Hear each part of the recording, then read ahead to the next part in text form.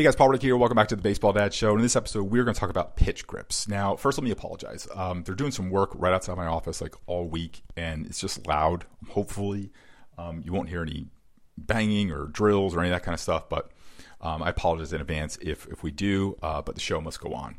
So this week, we're going to talk about pitch grips. Now, pitch grips, it's one of those cool parts of baseball. It's something we're always going to talk about, right? We're always going to be fascinated with it. It's always just going to kind of be something that other pitchers are very curious about how their fellow pitchers are holding their pitches. If a pitcher comes up and he's having success with a pitch and he's got somewhat of an unconventional grip or unique or some new way, that will get a lot of attention. We kind of sort of hope that there's some magical way that we could just grip a pitch that will make the ball dance, right? So it's just one of those cool parts of baseball. We'll always talk about it. It's the first thing pitchers ask. If somebody says, I throw a curveball, sinker the ball, what grip do you use, right? So when we talk about pitch grips, the overarching theme is this. We're trying to throw better pitches. Either we want to learn a new pitch or we want to improve the pitches that we're throwing. So oftentimes when we're trying to improve the pitches that we're throwing, we usually want to create more movement or we want to improve the control of that pitch.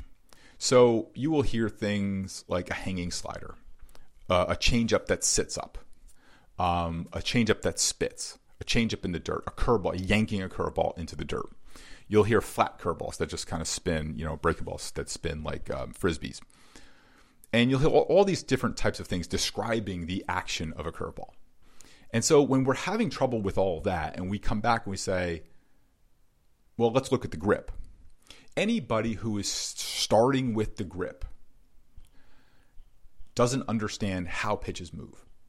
And so it's important to understand how they move and then how they don't move. So this is what makes pitches move. It's going to be the forearm, wrist, and hand angle when your arm snaps straight into release point. So if you're throwing breaking balls, your hand's going to be, if you're a right-handed pitcher, your hand's going to be turned towards the first base side with varying degrees, whether you're throwing a cutter, slider, or curveball. We'll go from, whichever pitch you're throwing will be the degree that you're going to have that release point.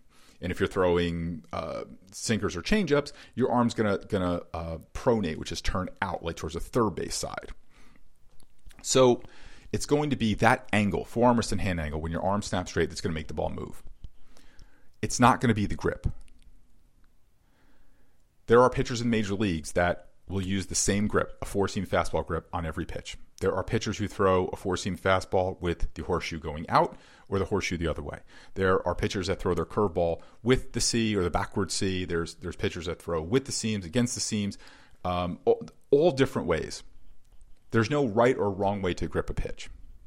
But if we're talking about grip first, we're not understanding what makes a ball move. We're not understanding that forearm, wrist, and hand angle. Because oftentimes, problem with pitches are not about the grip. In fact, 99.99999% of the time, I'll even say 100% of the time, they're not to do with the grip.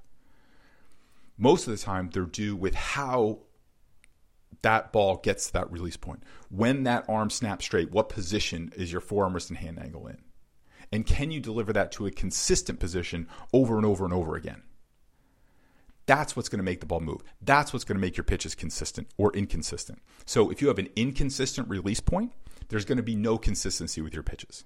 If you have a consistent release point, you have more of an opportunity to have consistency with your pitches. If you have a consistent release point, it's going to be easier to work on your angles.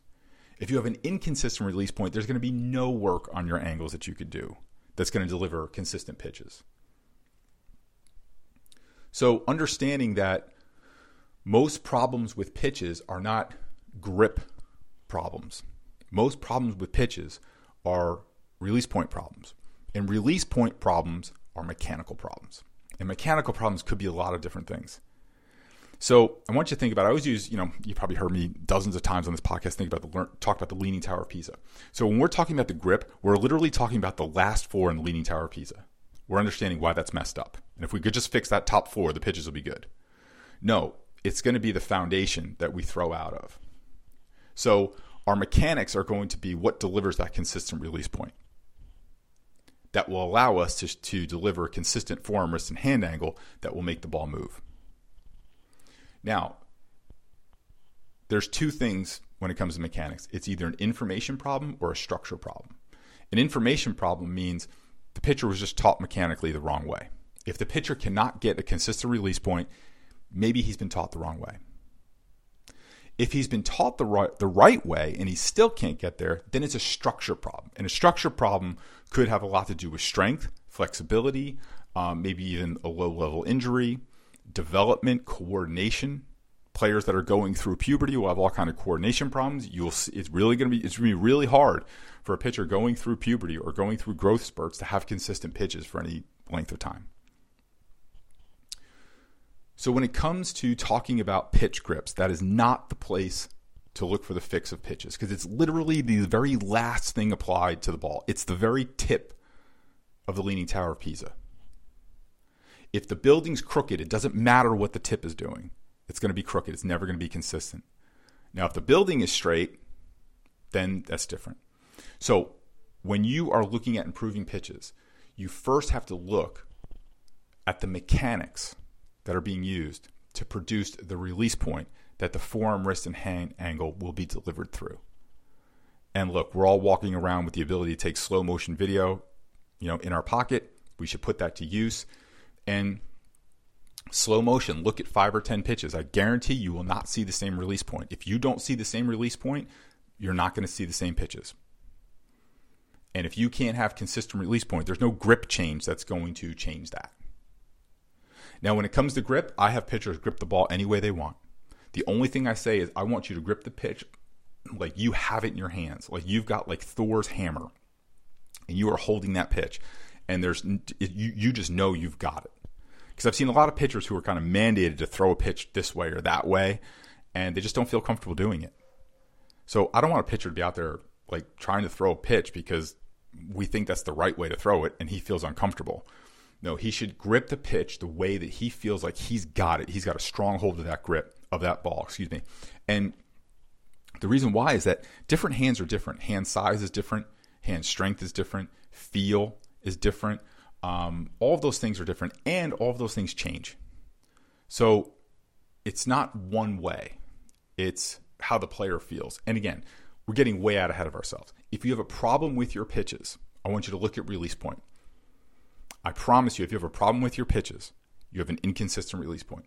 An inconsistent release point is inconsistent mechanics. If you have inconsistent mechanics, you either have an information problem or a structure problem. You either need to be taught the right mechanics, or you need to be built differently. You might have to get stronger, more flexible. You might have to get more coordinated. You might have to give more time for your body to adjust to whatever phase of growth and development you're in. So that wraps us up this week. Keep sending in your questions. And you guys, head on over to Baseball Dads Show. There's lots of cool stuff over there for you to download. And also you could join our Baseball Dads Facebook group there as well. So thanks for listening, guys, and I'll talk to you next week. Hey, it's Paul Reddick. Thanks so much for listening to the show. I really appreciate it. I wanted to let you know I have a new book out specifically for baseball dads, and I would love for you to check it out. You can go to baseballdadsbook.com. All the information is there, and a pretty good discount for our podcast listeners. So again, it's baseballdadsbook.com. Thanks.